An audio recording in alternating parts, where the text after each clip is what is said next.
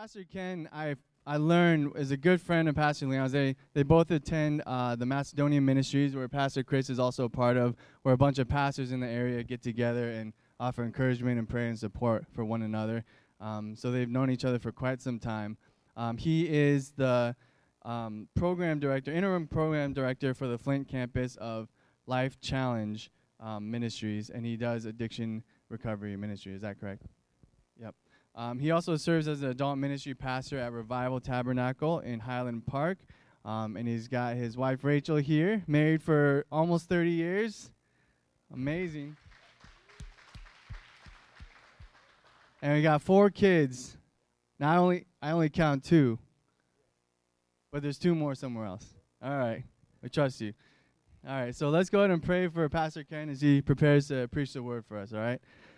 Well, dear Lord, we are grateful for this opportunity to hear from this dear brother. Thank you for the partnerships that Pastor Leon has built over the years with other pastors in the area who have poured into him as well. We praise you for this network. We praise you for the communion and the fellowship that they've had.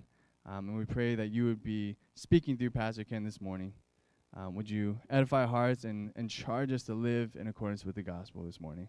We pray these in your name. Amen. Thank you, Pastor.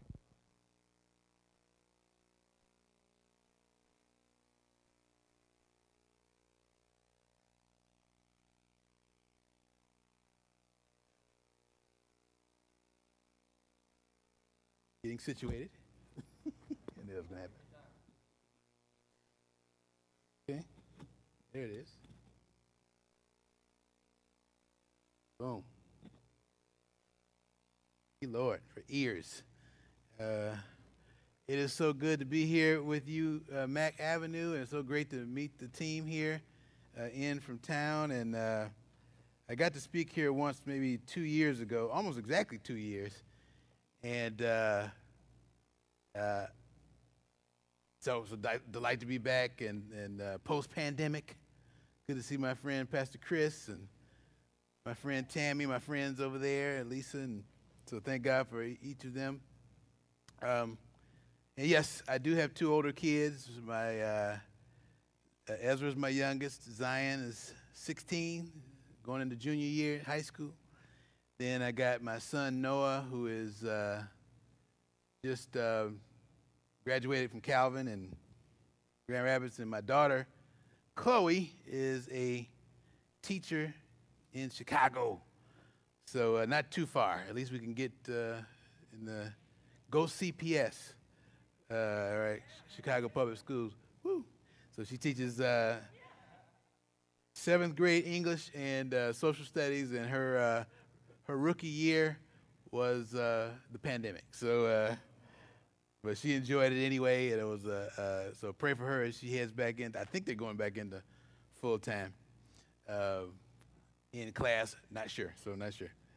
But so good to be with you. We're going to be looking at 2 passages of Scripture, but both in Isaiah 25 and in Luke chapter 22.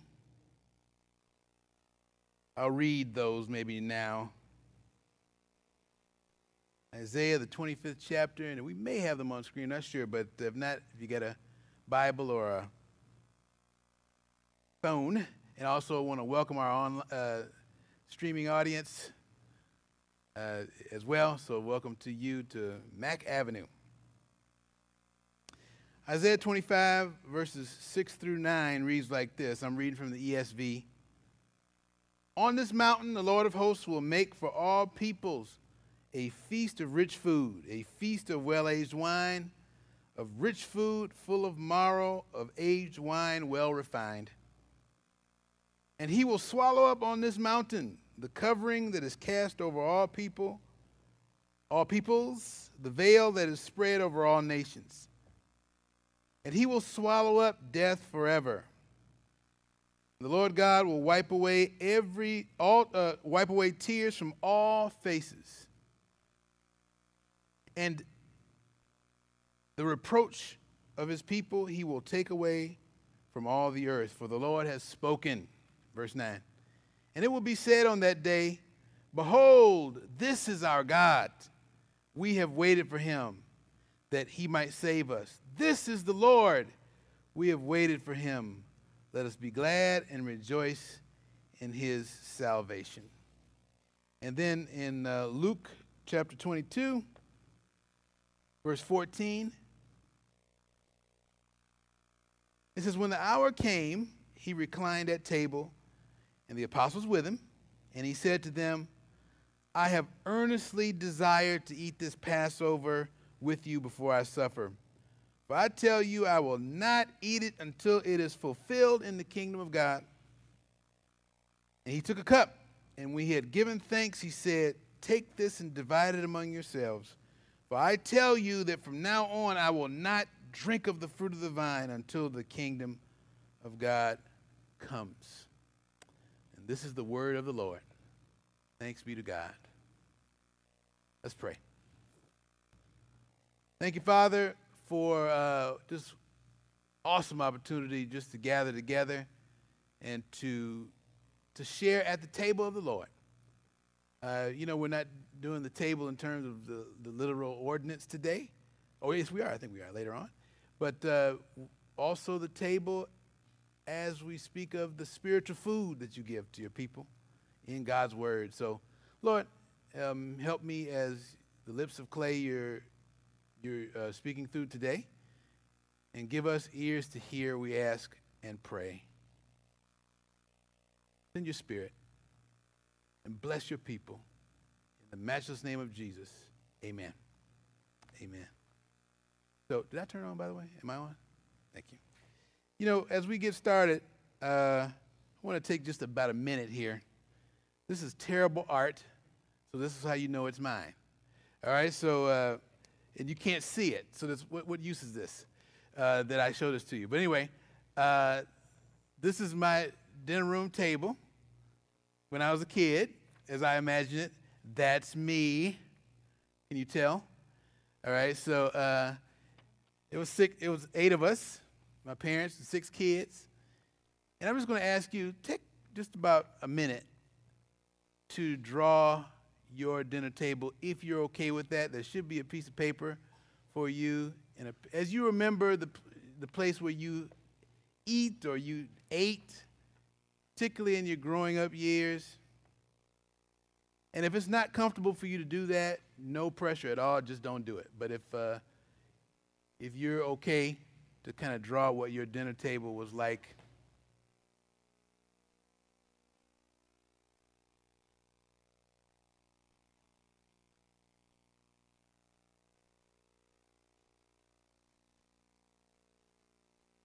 see some people getting out brushes.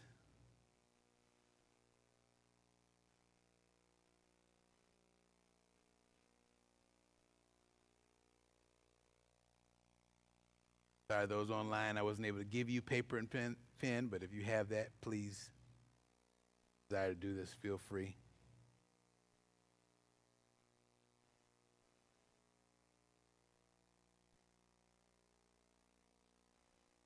While you do that, if you're able to, unlike me, walk and chew gum at the same time while you're drawing your picture, we did this exercise a few years ago. I don't know why it sticks in my mind so much, but a gentleman came to the ministry I work at and did kind of like a staff exercise, and he said, you know, a lot of our addictive past may have connection to just some of how our family construct was, and he said, you know, draw, and you know, most of our staff had an addictive past, and he said, draw your pictures. So people began to draw their family pictures. Some were happy. Some were content. There was all kind of variety. Some it was mom and them. Some it was a bunch of kids. Some it was 2 parents. But I'll never forget, there were 2 that, as I recall, really struck me emotionally. One of them, the guy said, I just left it blank. There was no time where our family. I don't have a framework for that, like a place where our family gathered, a thing that was easily identified as family or a table. One other guy I think even got me a little bit more emotional. He did draw himself with the rest of his family, but he drew the table really long, and he was way down at the end, all by himself. All by himself.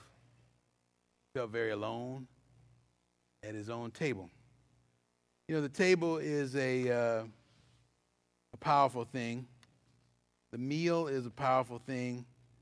It can be also a painful thing.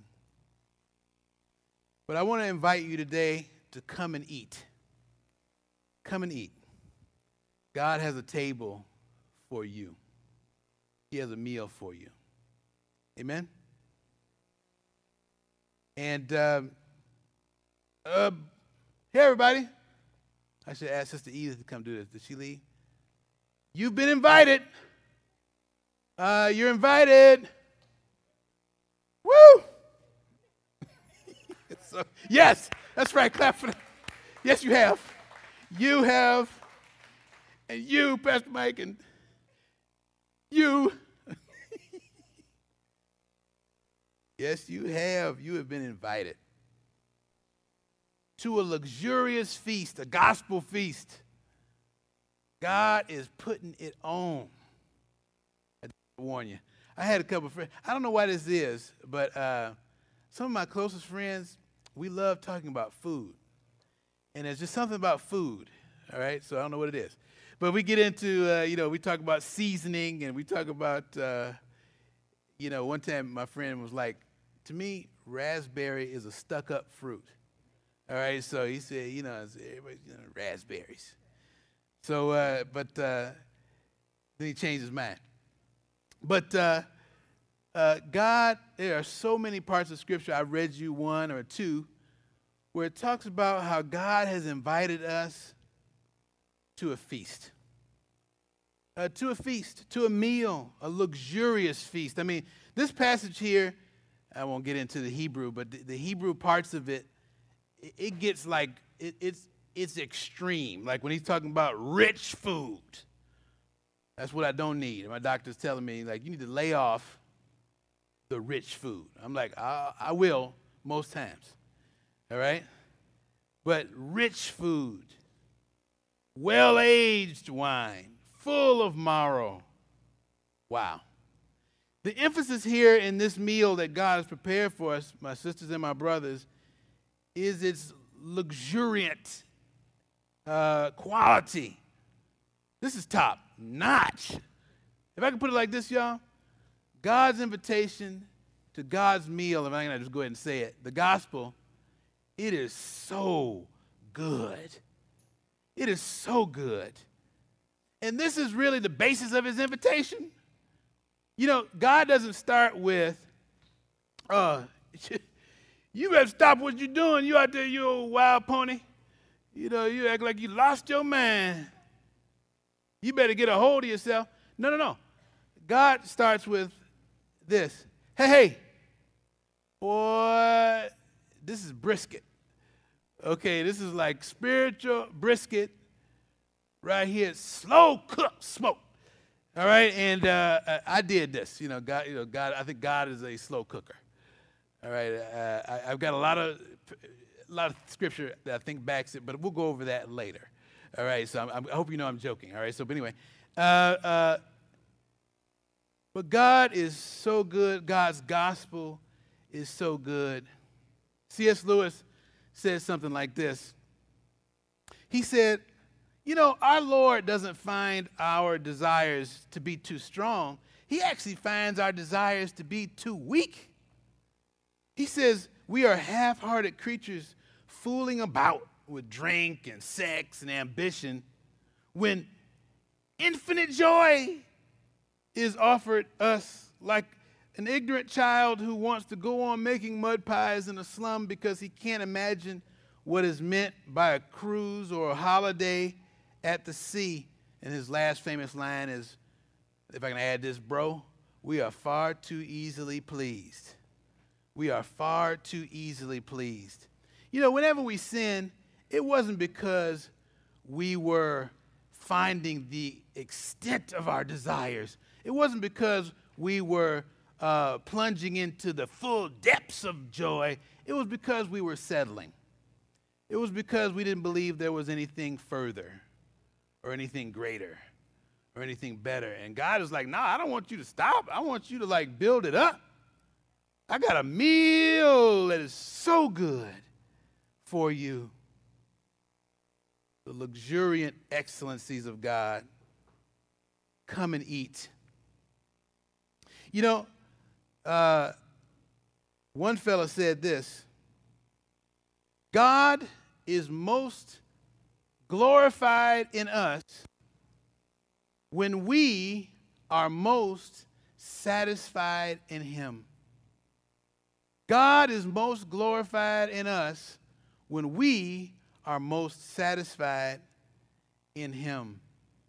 I agree. On this mountain, the Lord of hosts will make for all peoples a feast of rich food, a feast of well-aged wine. So come and eat. Come and eat is the heavenly invitation. My food is so good. You know, I think the strength of our sanctification, my sisters and our brothers, is going to be rooted not in the strength against sin for each of us will not be finding negative grit and grin and bear it energy against sin. You need some of that, all right? It's important to know how bad sin is. It's important to know how dangerous it is to yield to temptation. That is so true. But you know what? The danger of that is clearest when I understand the delight I'm missing in knowing the Lord Jesus Christ and how great he is, how much greater he is than any sin or any fruit the snake could offer me. And so the call of God is to a great meal, a great fellowship, a time of togetherness. Let me just, you don't have to go to Proverbs 9, but I love what, there's a lot of personifications in the book of Proverbs. And one of them is a woman called Wisdom. And it reads like this. Actually, there are two women profiled. They're both serving meals, by the way. But in Proverbs 9, it says, wisdom has built her house. She has hewn her 7 pillars. She has slaughtered her beasts. She has mixed her wine. She has also set her table. And she sent out her maidens, her young women, to call from the highest places in the town. Whoever is simple, let him turn in here. To him who lacks sense, she says, come eat of my bread. Please come. Come in here and eat and drink of the wine I've mixed. Leave your simple ways, your gullible ways, and live and walk in the way of insight. Come and eat. Come and eat. You know, it's so funny. Then there's another woman, metaphorical woman, presented in Proverbs 9. She's called Folly. And she says, the woman folly is loud. She's seductive and knows nothing. She sits at the door of her house. She takes a seat on the highest places of the town, calling to those who pass by, who are going straight on their way. Look at what she says. Whoever is simple, let him turn in here. Same thing wisdom said. And to him who lacks sense, she says, stolen water is sweet, and bread eaten in secret is pleasant. But he does not know that the dead are there and her guests are in the depths of Sheol. You know, one of the big differences is wisdom gives her food. It's her food. It's her table that she has bought and prepared from her animals and her vineyards. It is hers, and she gives of herself graciously and freely to all who will come for their good, for their nourishment, for their joy and enjoyment. She gives of herself. But you know what Folly says? Let's go steal it. You know, stealing it is the best way. Woo, it's exciting to take it And then let's eat it secretly. You know, that's what makes it good, is the secrecy. You know, and Folly's like, no, that's not. You know, so anyway, but I got to tell you, it's an alluring, they both call from the marketplace. They both call from the highest place of the city. And discernment is needed to figure out which meal to eat. Amen? Come and eat, my friends. Come and eat. You know, secondly, there's so many scriptures I want to take you to. Jesus said, if you will, in John chapter 6, he said, I am the bread of life, the true bread. Anyone who believes on me, they will never hunger, and whoever follows me, they will never thirst again. And there are so many parables that talk about eating and coming to a feast. But this passage is very unique. Back in Isaiah 25, this passage is almost strange. Because in this meal, there's something unique. There's a lavish meal. But one thing, Yahweh must eat first. Yahweh must eat first. God eats first in this meal. Verse 7, and he will swallow up. Now, your Bible may say destroy. Whose Bible says destroy? Anybody says swallow up? I see destroy, one in the corner there. Okay, anybody else? All right. Swallow up. All right. The Hebrew word there means basically to destroy something by consuming it. All right. So you can kind of translate it either destroy or swallow up. But it's the same exact verb as is in the beginning of verse 8, where it says he swallows up. Death forever. Swallows up. He will swallow up on this mountain the covering that is cast over all people, the veil that is spread over all nations. He will swallow up death forever, and the Lord will wipe away tears from all faces and the reproaches of his people. He will take away.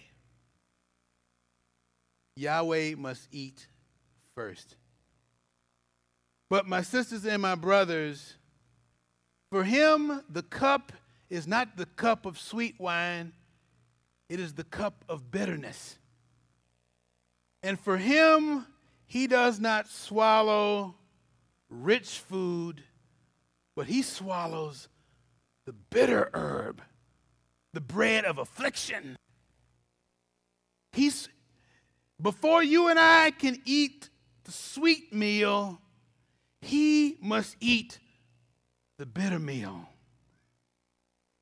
And so the Bible says things like this in Luke chapter, you don't even have to go there, but in Luke chapter 24, it says,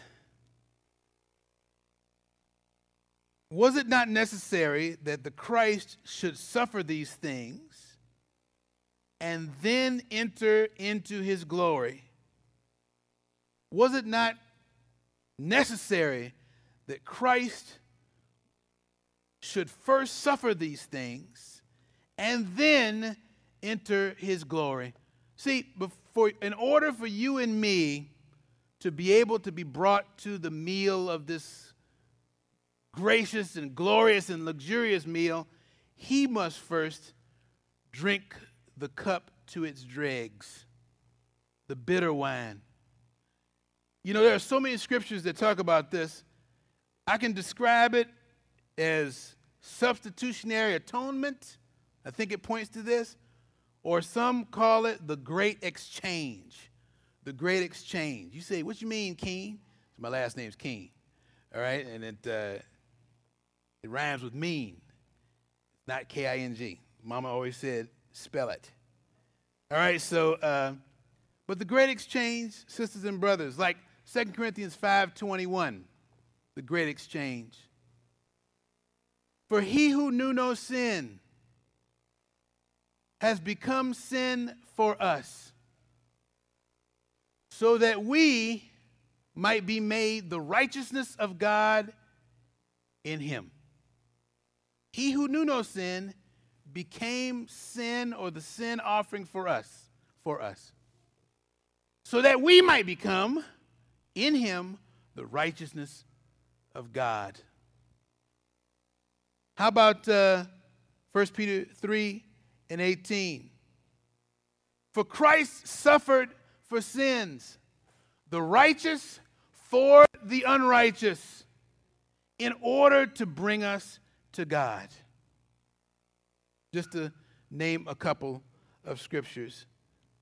The great exchange, where the sinless one and the innocent one goes first, eats first, but he eats what the first Adam deserved, and then he's able to give what only the second Adam can give. The good meal, the gracious meal. Amen?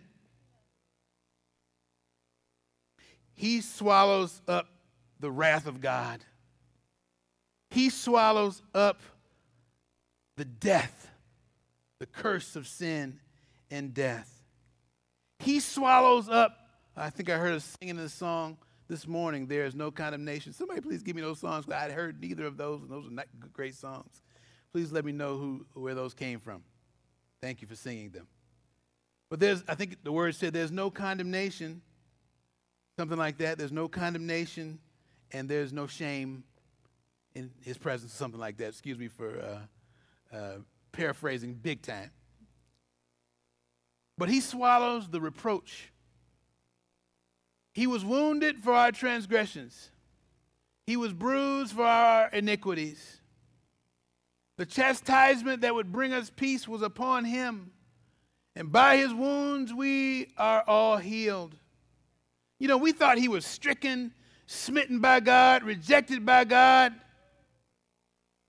But it's actually we who have gone astray like sheep. And the Lord has laid on him the iniquity of us all. He must eat first. And he swallows up, exchanges himself for us. Last thing I'll say on this point. I think have you ever heard of that famous passage? I won't take you there, where Jesus washed the feet of the disciples. So almost all scholars feel like that was a symbol, or like a prefigurement of his sacrifice at the cross. And remember when he came up to Peter and he was about to wash Peter's feet, and Peter said, "Oh no, Lord." I don't know how Peter said it, but Lord, no.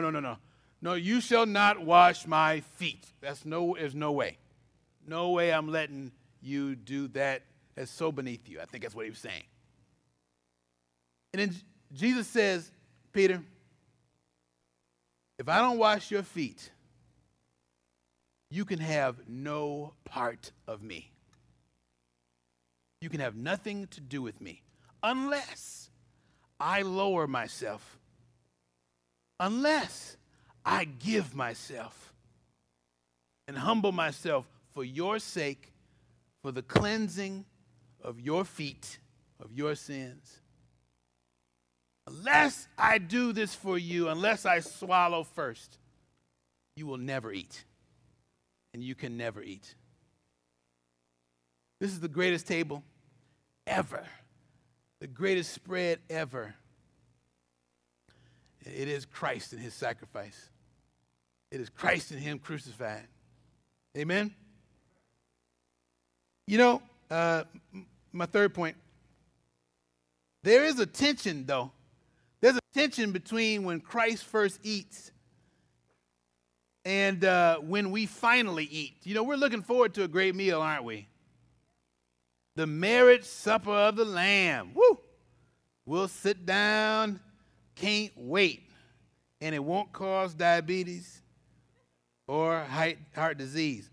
Again, I'm working this out theologically, but I believe ice cream will be healthy in the New Jerusalem, and peach cobbler. I just believe it, all right? So, so you can't convince me otherwise. Peach cobbler is going to be healthy in heaven, all right? So maybe I'm wrong, all right? So, but you notice what Jesus said back in Luke again? He goes, "Oh, boy, Luke 22, I have longed to eat this Passover meal with you before I suffer." And he says it's going to be the last time I eat it for a while, For I tell you, I will not eat it, Luke 22:16, I will not eat it until it is fulfilled. It is fulfilled in the kingdom of God. And then again, verse 18, I tell you from now on, I will not drink of the fruit of the vine until the kingdom of God comes. Until it is fulfilled. Exact same phrase from John chapter 19, verse 30 in its original language. I will not eat it again until it's fulfilled. It's the exact same Greek term, patelestai, which is more famously translated, it is finished, or it is completed. You can read that in John 19:30. It's also the same phrase in Revelation 16, where at the final trumpet, the final wrath of God is finished. And that's what the angel says. It is complete. It is finished. It is done. So, I drink this now. And may it be a pledge to you and a promise to you that all of you who look to me drinking this now, we will drink it together, and I will accomplish this. We will drink it together in the end. We will sit down together. I promise you that.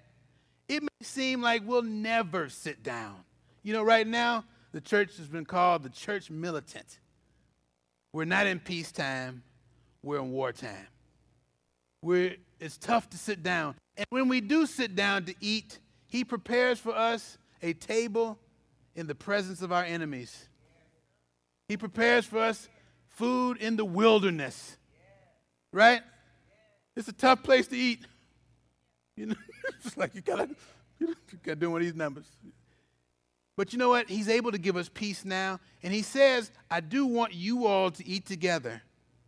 And as often as you eat together, you will proclaim my death, my drinking, until I come, when we'll be able to eat and drink together.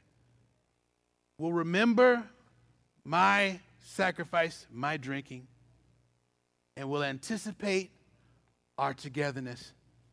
But in the meantime, this will bring you together. You will become my people.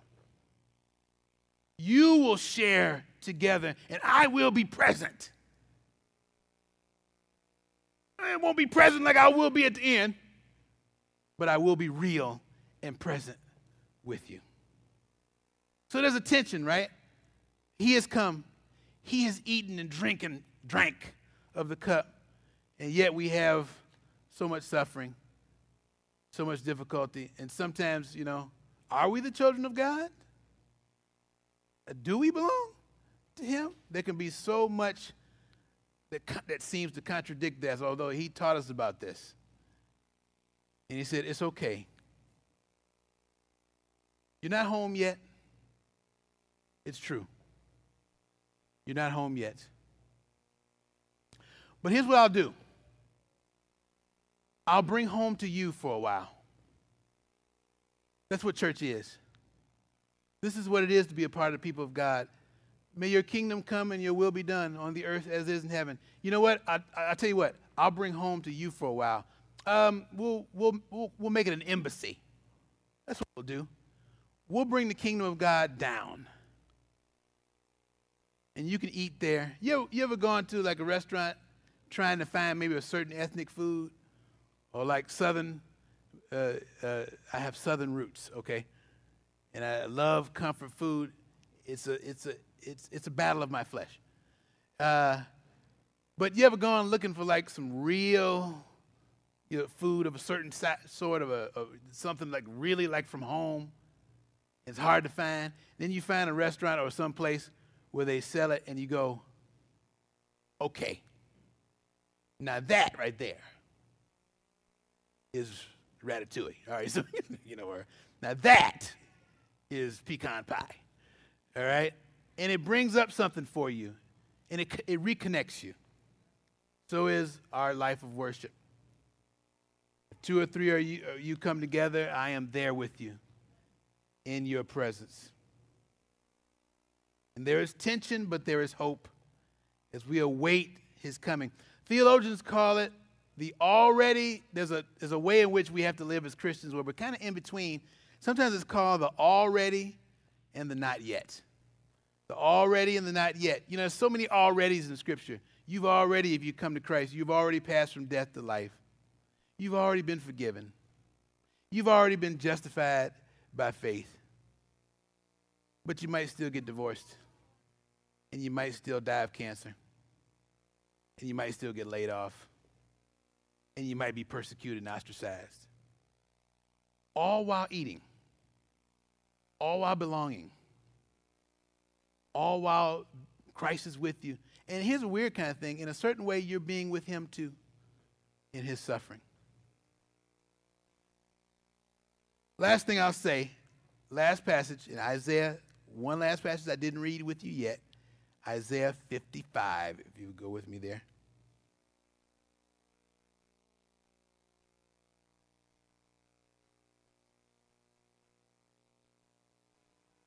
Oh, I'll just mention it. Back in 25, we see the tension when in verse 9 of 25 it says, "This is our God. We waited for him. We waited for him, and he saved us." The idea of waiting is really big in the book of Isaiah. They that wait on the Lord shall renew their strength. They shall mount up with wings like eagles. But we waited for him. Big part of the book of Isaiah. It's a point of tension, but it's a point of hope as well. But Isaiah 55 reads like this, just verses 1 through 3. "Come everyone who thirsts, and come to the waters, and he who has no money, come buy and eat. Come buy wine and milk without money and without price." Why do you spend money for that which is not bread, and your labor for that which does not satisfy? Listen diligently to me and eat what is good, and delight yourself in rich food. Incline your ear to me and come to me and hear that your soul may live. You know, I just got to say this as we close. Sometimes, for whatever reason, we have to be a little bit admonished or challenged. Like, why won't you come and eat? Why won't you come and eat? I don't know about you, but I have, I guess, this thing called my sinful nature. And it tends to rear its head in pride and self-sufficiency or avoidance of God. And I think lots of times heaven is going, why won't you come and eat? Hey, daughter, you need to eat this. Come and eat. But there seems to be, even among the saints, even among Christians, a kind of healthy wrestling that God has to go through with us. Sometimes to humble us. Sometimes to re-reveal how important it is for us to believe him and look to him. It's a free meal to us, not to him. So I invite you, come and eat. It is the best, this gospel. Christ crucified. Let me pray with you. And let me also say, if any of you, once the service is concluded, and if you want to pray kind of over your family picture at all, or you would like Pastor Mike or one of us to pray with you, would love to do that. Let me pray with you, and I'll hand it over to Pastor Mike. Thank you, Father, for this wonderful day, this time in your word. I pray that it sinks deep into our lives. I pray that it nourishes us and builds our faith, and that we would become people who do approach you and yield to your welcome invitation. All glory be to your name, we pray. May Christ crucified feed and nourish your people. We ask this in Jesus' name. Amen and amen.